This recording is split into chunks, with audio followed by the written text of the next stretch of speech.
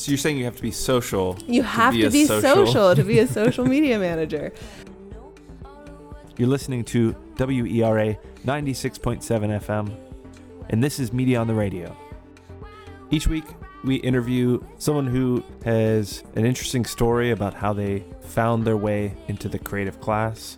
They also share advice and insight into their own professions.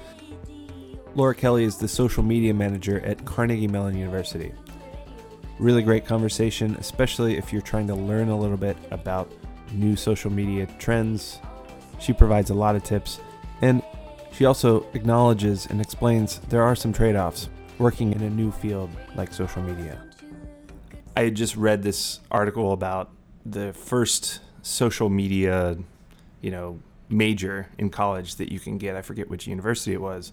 But in your background, I don't think that you thought when you were in college, I want to be a social media manager. Yeah, no, absolutely. I mean, I even remember professors talking about what a waste of time Facebook was. It was something that was distracting people from class, not something that, could be seen as something that could become a career. When I was in college, Facebook was still only for college kids. You had to have a university ID or email address rather to even access it. And what did you study? What did you get involved in college? My bachelor's degree is in communications media, which was great because, I learned so many technical things, how to edit video, how to shoot video, rule of thirds, all of those really important things, how to record and edit audio, all of those things that I use now for social. Social is such a visual platform across all of them. Visual is what works. All of my data tells me that. I look at my analytics and it's, if it's a video, it's off the charts. If it's a photo, it's second place. And then if it's just a link or text, it's further down on that list. And it's so great because when I started out was a whole room to control a video shoot is now an Mevo camera or, something that you can edit on your phone.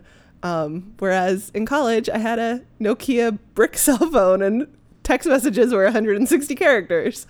So it certainly has come a long way, but those tools and those skills that I learned then have stayed with me the whole time. It's interesting because I have a younger brother. I call myself a soft millennial. Okay. And I call my brother a hard millennial. Sure. So he's about 8 years younger than I am. And his tacit interaction with the platforms and with just kind of, I think he did a full live stream, not a live stream, but a recording of all of these water polo matches that he had in his friend's backyard, with all of his friends playing water polo, and they had a blog about it, and they had all these things that were built around this game that they were just playing in their backyard, and so that idea that you're so absorbed with the platforms, and there is that divide between generations, my parents' generation, it's harder for them to get involved in it. I want to get to the kind of the big idea of what you see in the trends and what you see works for Carnegie Mellon University. I was talking to not on the show, but I tried to get him on the show. He worked for a big nonprofit and ran their Facebook back in the day, where you can kind of hack the algorithm a little bit and figure out what gets pushed to the top. Yeah. They would do these quotes, inspirational quotes and inspirational people, and then the numbers would go through the roof, and they'd do that for a couple days, and then he would say he'd give them the broccoli, which is the message that they're actually trying to send, and then it would maintain those numbers. But if he just tried to give them the message, it wouldn't come through.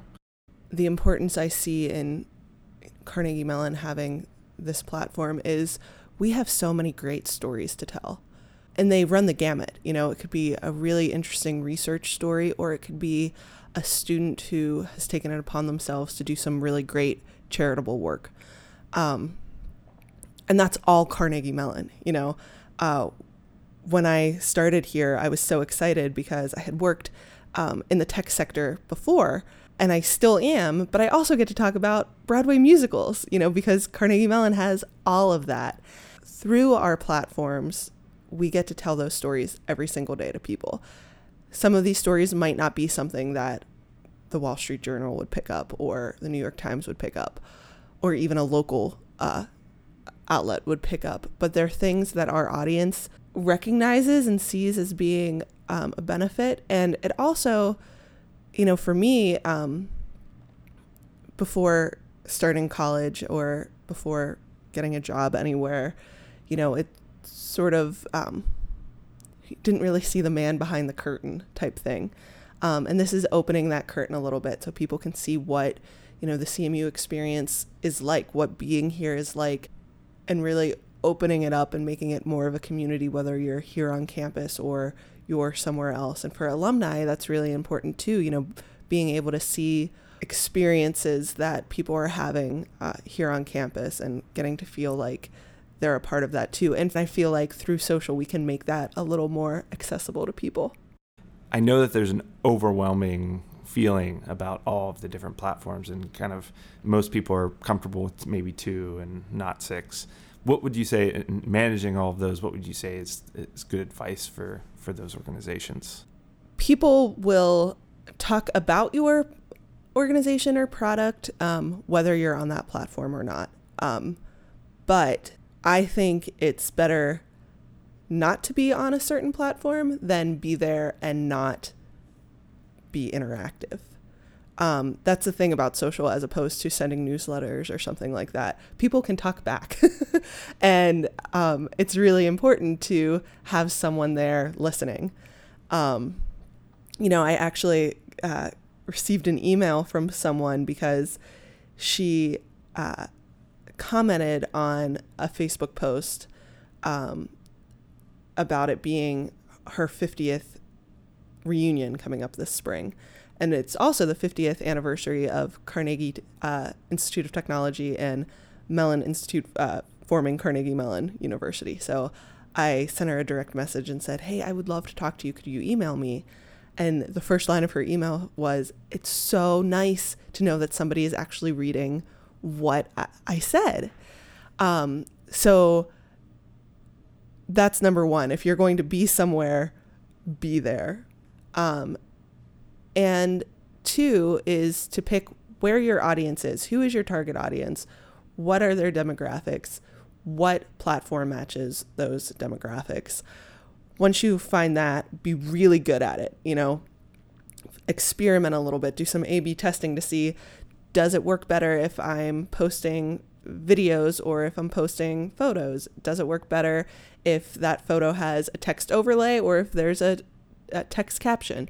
That sort of thing, to see what your audience is reacting to and then get really good at that. I think that's really important because I do think that the social media seems to be for a lot of people a catch-all. Yeah. And they're kind of posting things, and while I put in my 2 posts for today, I feel pretty good, and not really doing and even though the numbers are there, not even looking at them. Yeah. But that A/B testing, and also the most important thing and this is what I tell a lot of clients in video is, and especially if you sometimes I work with organizations, maybe they're doing a fundraising video and they have this grant and they want it to be the biggest and best video that you've ever seen, a 15-minute video spanning all of their different programs.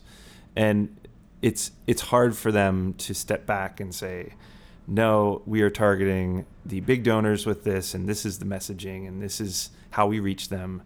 And you'll end up being more successful, and the investment will be more worth it.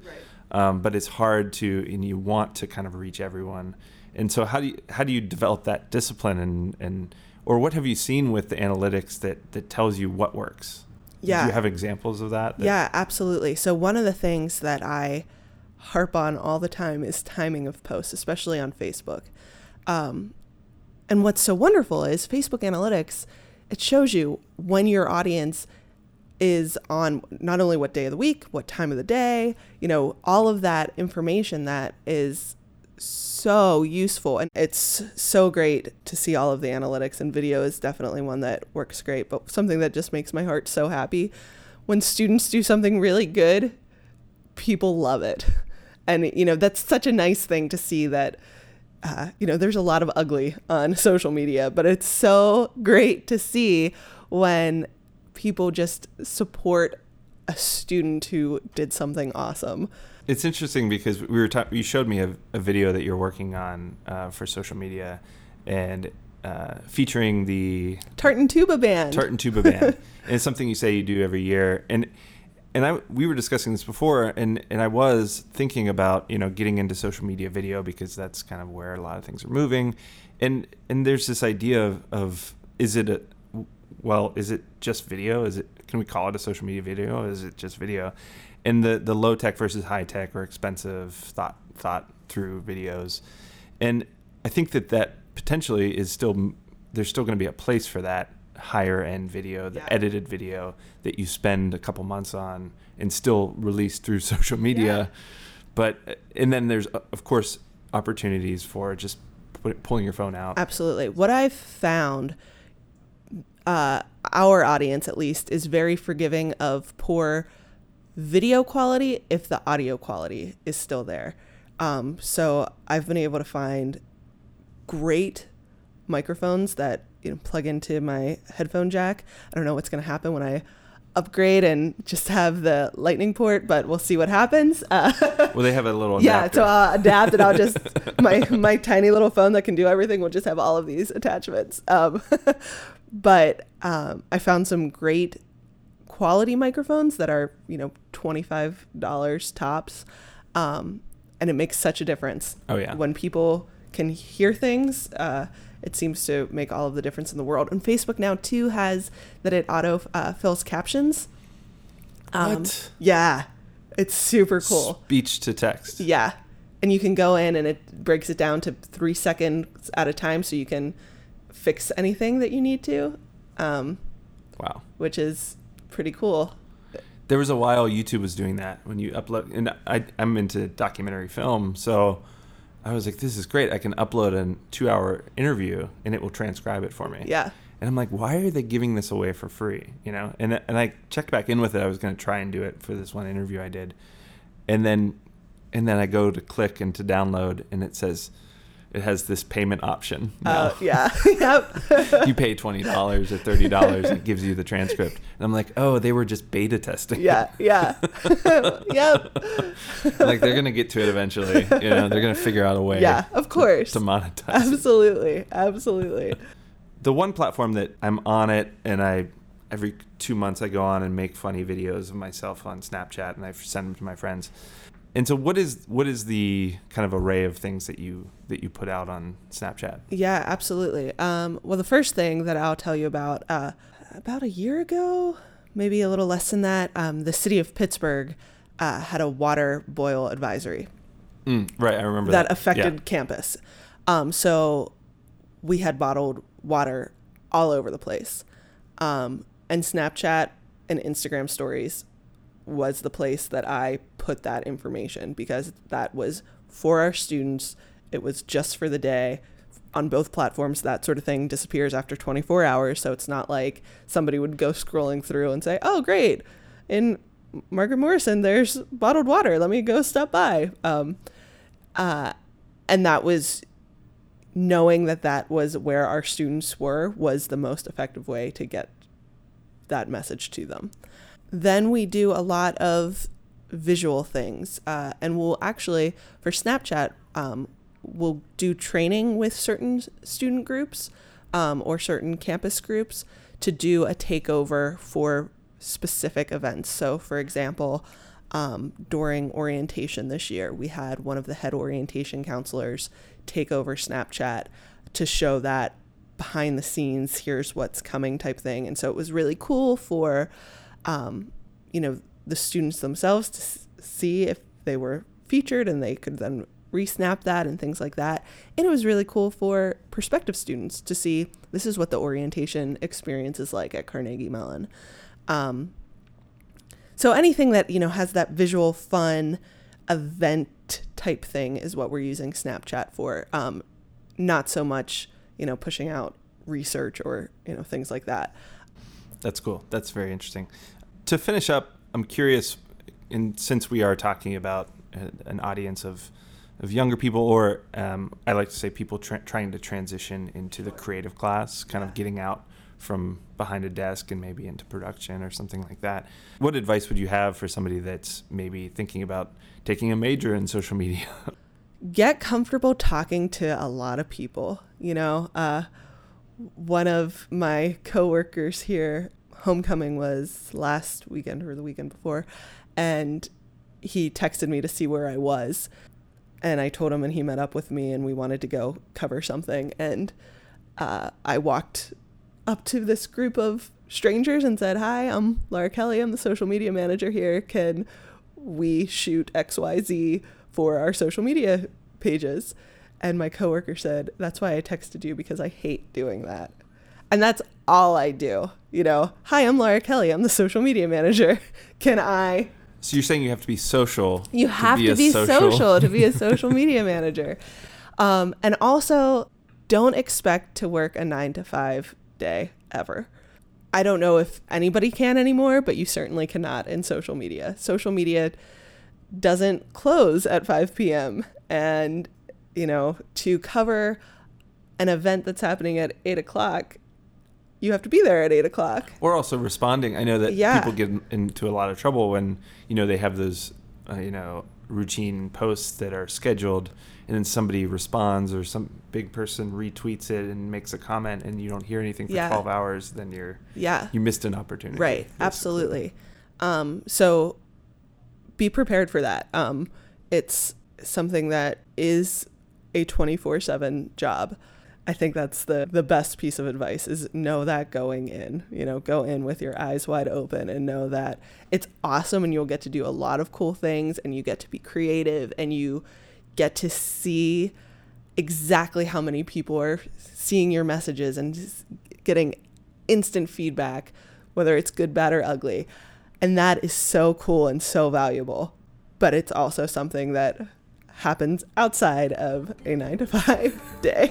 I think that's great advice. Well, thanks for coming on. Oh, really thank you so much. Check out the back episodes on waitwhatpro.com.